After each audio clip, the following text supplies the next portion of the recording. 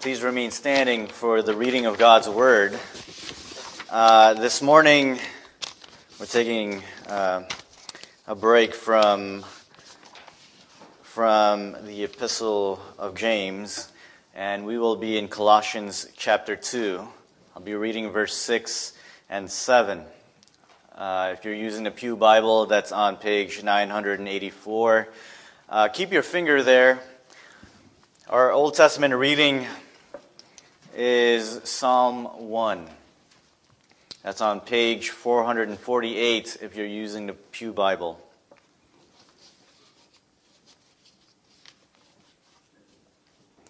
Beloved congregation of the Lord Jesus, this is God's holy, infallible, and abiding word, so give your full attention to it. We'll be reading Psalm 1. Blessed is the man who walks not in the counsel of the wicked, nor stands in the way of sinners, nor sits in the seat of scoffers. But his delight is in the law of the Lord, and on his law he meditates day and night. He is like a tree planted by streams of water that yields its fruit in its season, and its leaf does not wither. In all that he does, he prospers. The wicked are not so, but are like chaff that the wind drives away. Therefore, the wicked will not stand in the judgment, nor sinners in the congregation of the righteous. For the Lord knows the way of the righteous, but the way of the wicked will perish. Let's turn now to Colossians chapter 2, verse 6 and 7. Therefore, as you received Christ Jesus the Lord, so walk in him, rooted and built up in him, and established in the faith, just as you were taught, abounding in thanksgiving. Grass withers, flowers fade, but the word of our God abides forever. Let us pray. O Lord our God, let the words of my mouth and the meditation of all of our hearts be acceptable in your sight, our Lord, our rock, and our Redeemer. In Jesus' name we pray. Amen. You may be seated.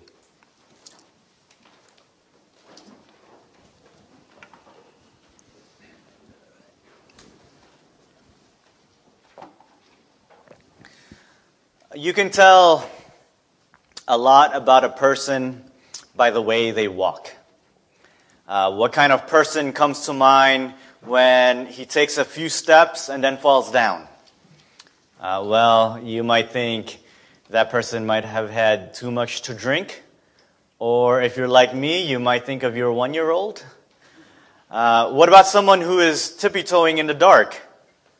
Maybe that person is trying to be really quiet, not to wake anybody up.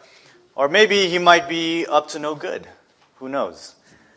What about someone who's walking with their heads down? Well, we might think he's sad or depressed. We certainly won't think they're happy. What about the arrogant? Those who think they're all that and a bag of chips. How do they walk? The arrogant probably have their heads way up because they're proud. But it's not always easy to tell based on the way somebody walks, right? People can, as they say, fake it till they make it. There are those who walk confidently but are really unraveling inside. But generally, the way someone walks says something. And so, how does the Lord want us to walk? Well, not in pride or arrogance, nor in despair or hopelessness, but in confidence and in humility. And so this morning, I want us to consider this simple idea. And it's this. God roots us to be stable in Jesus Christ, that we might walk in his ways with gratitude. God roots us to be stable in Jesus Christ, that we might walk in his ways with gratitude. If you look in the beginning of this chapter 2, you'll see the depth of Paul's ministry. He calls it a great struggle that he has for the church. I mean, do you know what that's called? A great struggle for somebody else? That's called commitment. Paul's ministry was full of afflictions and sufferings. He bent over backwards for the people of God. But why did Paul undergo such pain? It wasn't for himself, it was for their sakes, so that they might be mature in the faith, so that their hearts might be knit together as one.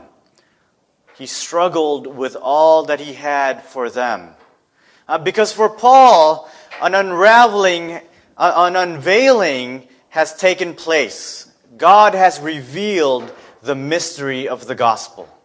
A mystery that has confounded believers of old. Peter says that even angels longingly looked into this mystery, how it might unfold. But this mystery, it turns out, was a person. It wasn't an abstract proposition. The mystery came in the person of Jesus Christ. Jesus Christ of Nazareth. He was the long-awaited root of Jesse. He is the Messiah. That is the gospel. This mystery is wrapped up in what Paul says in verse 6. Look at verse 6. He says, "Therefore, as you received Christ Jesus the Lord, so walk in him." The word Lord here is loaded, right? I think by now we should know that it refers to Jesus' identity. It would have certainly stood out to Jewish readers of Scripture. Because the Lord is a particular way to refer to the God of Israel. They so feared in pronouncing this name, the covenant name of God, which is spelled YHYH or Yahweh. God's people, the Israelites, feared to say this name. It was God's unique and personal name. And so they came to substitute this name with the title Lord. And so whenever you encounter the apostles referring to Jesus as Lord, they are making a particular claim. And it's this: Jesus is one with the God of Israel. He is the God of Israel who has come in the flesh. But the word Lord here is not just a title for Jesus. It is that, but it's more than that. It's also the manner by which we receive Him. We receive Him as Lord. This is why some of your translations might say, "Therefore, as you have received Christ Jesus as Lord, so walk in Him." So what does it mean to receive Jesus as Lord? To receive Him as Lord is a fundamental shift in our identity. We go from one identity to another. It means Jesus is now Lord over my life and not me. Think about how revolutionary this was for the early church. Everybody, the whole Roman Empire was saying Caesar is Lord. But not so with believers. They were proclaiming Jesus is Lord. That's super subversive to their culture. And it's super subversive to our culture. To receive Christ Jesus as Lord now means what's Lord is no longer our money. It's no longer our status and affluence. It's no longer our culture and country. And it's no longer ourselves. Jesus Christ is Lord. And that's a fundamental shift in our allegiance. It means we put aside our devotion to acquisition and our commitment to comfort, because everything now that we do seeks to be congruent with Jesus' lordship. We seek to live in the same manner that our Lord has lived. In so doing, we affirm His rule over us as Lord. This is what Paul was getting at when he said, "So walk in Him." Walk in Him. Because in the Bible, walking is a powerful idiom for the way we live. It's the way we conduct ourselves according to who we are. This is actually one of Paul's favorite metaphors, right? He uses it over and over again. Listen to some of these examples from Paul. He says, walk in a manner worthy of the Lord, Colossians 1:10. Walk in wisdom, Colossians 4:5. Walk by faith, not by sight, 2 Corinthians 5:7. Walk by the Spirit, Galatians 5:16. Walk in love, Ephesians 5:2. Walk as children of light, Ephesians 5:8. Walk according to the examples you have in us, Philippians 3:17. Walk in newness of life, Romans 6:4. For Paul, the way we walk shows whether or not we have received Christ as Lord. So if you want to know if Jesus is Lord in your life or something else is, then examine the way you walk.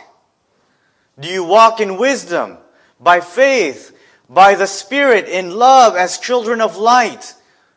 Or are you walking in opposition to those things?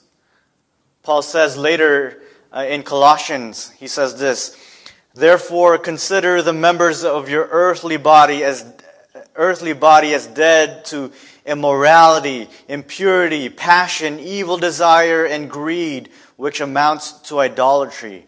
For it is because of these things that the wrath of God will come, and in them you once walked when you were living in them. You see, if you have received Jesus as Lord, then there's no way you should be walking in the way you once did. Because those things, according to Paul, are dead to you. The person who walked according to those former things is dead. It's lifeless. But what do? We're constantly trying to reanimate it to life. And that's what we do when we go back to them.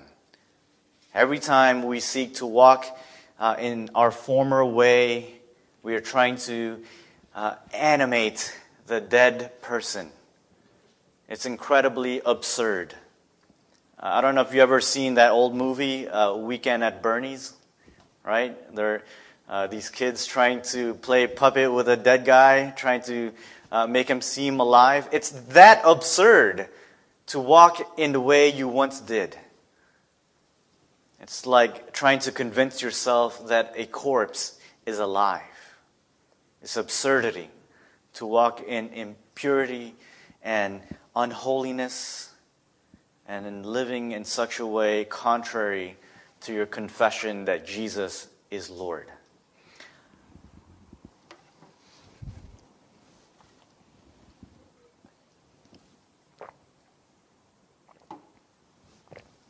Well, in verse 7, Paul goes on to explain what walking in Christ looks like. Walking in Christ means we must be first rooted in Him. Now, that sounds like a contradiction, doesn't it? How can we walk when you're rooted? How will we get anywhere if we're securely planted? Well, Paul is clearly mixing his metaphors, right? But he's not contradicting himself. Because for Paul, you can't get anywhere without being grounded in Christ. Before you get anywhere, you have to first be stable in the Lord. And so what does it look like to be rooted in the Lord Jesus? We saw it earlier in our Old Testament reading in Psalm 1. Listen to the way the psalmist describes it. He says, he, the blessed or happy man, will be like a tree firmly planted. There it is. Firmly planted by streams of water, which yields its fruit in its season, and its leaf does not wither. And in whatever he does, he prospers. You see, a rooted person will be fruitful, and he will be prosperous in whatever he is doing. Notice, the happy or blessed man is simultaneously rooted by streams of water and is actively doing something. That's Paul's idea in our passage, isn't it? Being rooted in Christ doesn't mean we're passive. doesn't mean we don't walk, that we don't do anything. It's precisely the opposite. We're like walking trees with strong roots. Right? Ents? Have you ever seen the Lord of the Rings? That's what that is. But that's the way we grow. Being rooted in Christ, we grow. Because we're still under construction. As Paul says, we are being built up in Him. Jesus is presently building you up so that receiving Him as Lord becomes more and more tangible in your life. That you might walk more and more like Him, the way He walked. Because the carpenter from Nazareth is not done with you. He has started something and He will complete it. Beloved, that's good news. Because it means Jesus is the foundation of your faith. It's not in your strength, not in your intelligence, not in your goodness, not how many times you go to church, not in your health, not in your performance or anything else.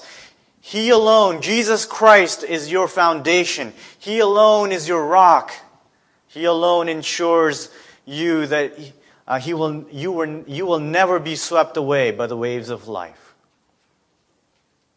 I love the way that Jeremiah puts it. He says, "Blessed is the man who trusts in the Lord, whose trust is the Lord. He is like a tree planted by water that sends out its roots by the stream and does not fear when heat comes, for its leaves remain green, and is not anxious in the year of drought, for it does not cease to bear fruit." Notice how similar this passage is with Psalm 1. The blessed man, check. Like a tree planted by streams of water, check. But Jeremiah adds something important, and it's this. The person rooted in the Lord is fearless. He is not anxious when things look bad. The scorching heat comes, he's not afraid. There's a dry spell, he's not troubled by it. He just keeps bearing fruit.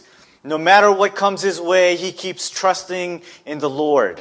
He keeps sending out his roots to send forth in dry land. He keeps being grateful to the Lord who sustains him.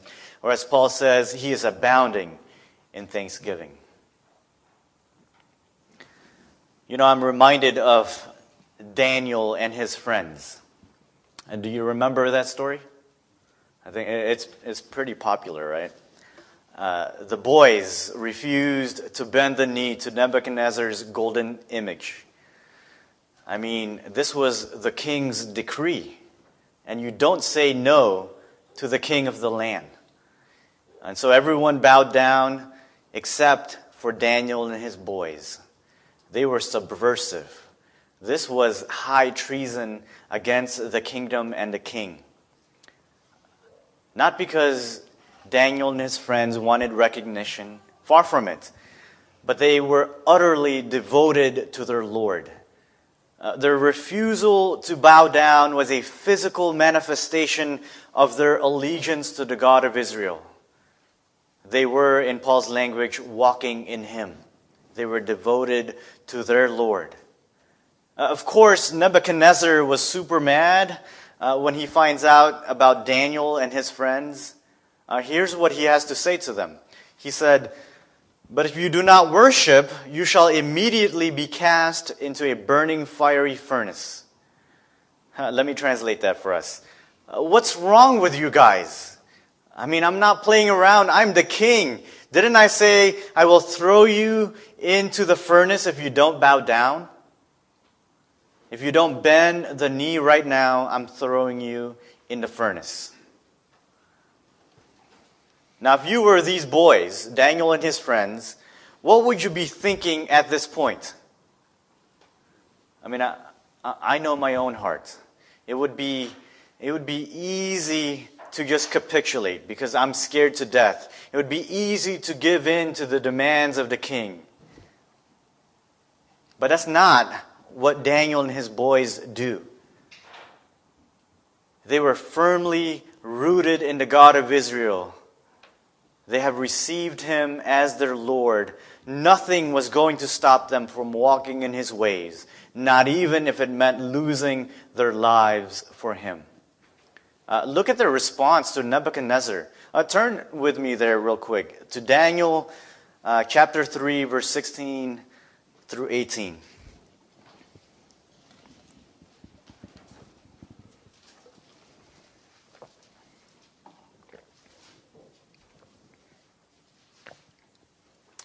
Here's their response. O Nebuchadnezzar, we have no need to answer you in this matter. If this be so, our God whom we serve is able to deliver us from the burning fiery furnace, and he will deliver us out of your hand, O king. But if not, be it known to you, O king, that we will not serve your gods or worship the golden image that you have set up. Are we willing to walk the furnace of affliction for our Lord? Does our allegiance to him run that deeply? That whether he delivers us from the furnace or not, can we say we will continue to walk in him? We will not walk in the ways of other gods. Can we say that? Because the truth is, we can be rooted in so many other things. And we often are. Because if our roots are not in Jesus, then they'll be in something else. Like what? Like money. Money is a powerful root that can even make us walk away from Jesus. Paul puts it like this in 1 Timothy. For the love of money is a root of all kinds of evils. It is through this craving that some have wandered away from the faith and have pierced themselves with many pangs. And so how much weight does money have in your life? Does it make you wander from Jesus? And it's easy to be rooted in pride. Some of us are so rooted in our successes, things we have accomplished in our life. We take pride in those achievements. I mean, they often defined us, don't they? Our education, our wealth, our contributions, all those things can root us in pride. They can make us walk with our noses up in the sky, thinking we're better than other people. Then some of us are rooted in bitterness. I think we have to really watch out for this one, because it creeps up in us. Because holding grudges is so common among Christians nowadays. And it's often accepted, like it's okay or something. But it's not. Many of you know that my father wasn't there growing up. I still haven't met the man. And for a long time, I held a bitter grudge against him. His absence made me very, very resentful. You would have detected it in the way I walked. I walked very angrily. And it stained me as a kid. Bitterness brought so much grief into my life. No wonder the writer to the Hebrews says, see to it that no one fails to obtain the grace of God, that no root of bitterness springs up and causes trouble, and by it many become defiled. Bitterness can make us defiled. Bitterness can stain our hearts. Be watchful of bitterness. But let me ask this question. What kind of things are you rooted in? What kind of things are more important to you than the Lord? What are you rooted in? Beloved, if you saw Jesus in his day, if you saw the way he walked, what would you think of him? You might question who he was. Could this be the Messiah? No way, right? He doesn't walk with a strut. He doesn't walk like a king. He walks like a servant, like he's nobody. And worst of all, Jesus walked with sinners. He walked with the marginalized and outsiders. He walked with tax collectors and prostitutes. He walked with nobodies like me and like you. And so you would never in a million years think he was the Lord of the universe if you saw Jesus in his day. That wasn't the Messiah everyone was expecting. But praise be to God that Jesus did walk like a servant and with sinners. He walked like a nobody. That he came not to be served, but to serve. Because he committed himself to sinners like you and me. He was so committed that he walked all the way to the cross, where he gave himself as a ransom for many. And so now, at that cross, and so we find a tree with indelible roots. It drips with blood, but if you stake your life in it, you will be so rooted, you will never be moved again. That's the cross. Will you stake your life at Jesus' cursed tree? Because if you do, you will be rooted in him and you shall not be shaken. Let me close with this reflection. We live in such an unpredictable world. Everywhere we stand is shaky ground. There's global pandemic, there's racial unrest, there's social injustice and brutality. Everywhere we look, there's political sabotage. I mean, not to mention the strife that goes on in our own community. So, in the midst of it all, you know what we need? We need stability. We need to walk with roots. We need roots that will not fail us when the ground beneath us is collapsing. And so let us establish ourselves in Jesus Christ, for he is Lord. Because in him we have indelible roots. He is the long-awaited root of Jesse. He remains steadfast when all else is crumbling. May we then abound in thanksgiving, as Paul says, knowing that we have a foundation that can never be uprooted, not by pandemics, not by financial struggles, not even death itself. Nothing can uproot us when we're walking in Jesus Christ. But this is also a reminder that we are sojourners in this world. Our walk is a life full of troubles. But the Lord tells us not to fear. Don't tremble with fear, because like Daniel and his friends, our God is with us. The Lord says in Isaiah 43, when you walk through the fire, you will not be burned. The flames will not set you ablaze, for I am the Lord, your God, the Holy One of Israel, your Savior. Do not be afraid, for I am with you. That's our hope, isn't it? Our Lord is with us.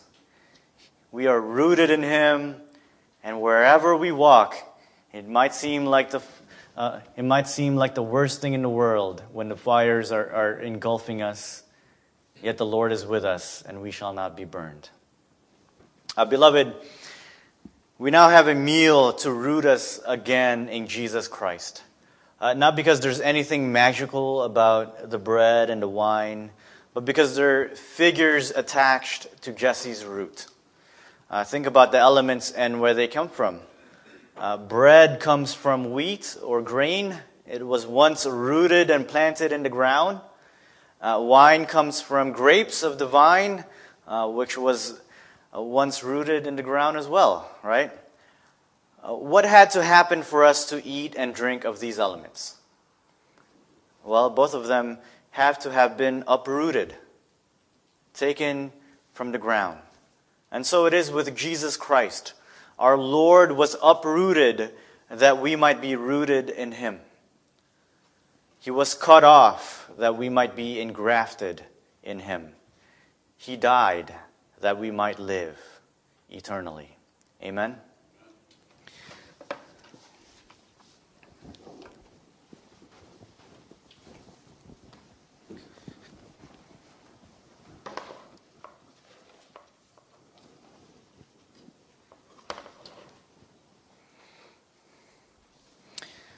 It's my privilege now to invite you to this meal before us, to partake of this meal, to receive Jesus Christ as our Lord again. It's to acknowledge our complete allegiance to Him.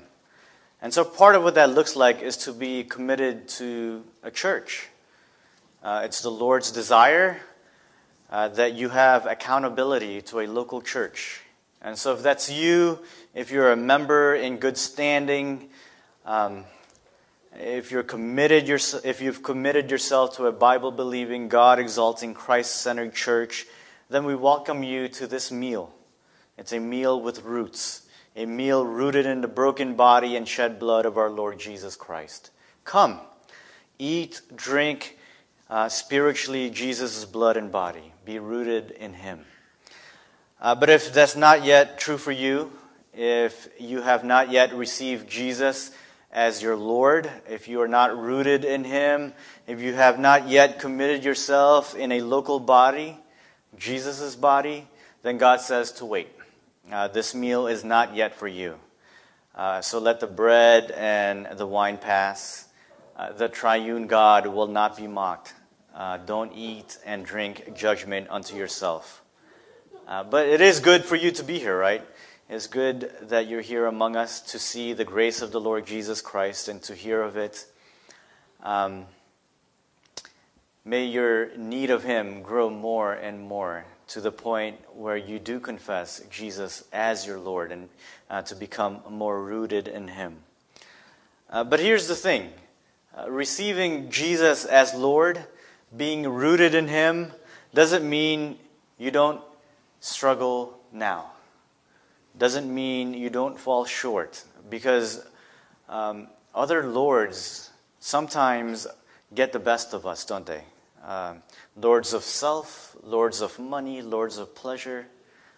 Many of those things are vying for lordship, and many times we fall short. God doesn't expect perfection then for you to partake of this meal. Otherwise, none of us can partake of this meal.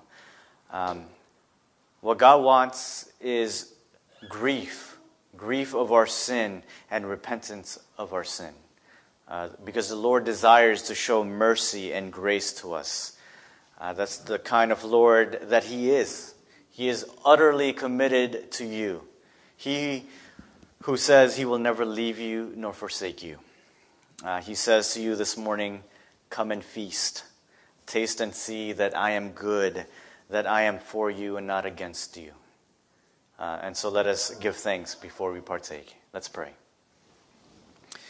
O Lord, glory be to you, to the Father, and to the Son, and to the Holy Spirit.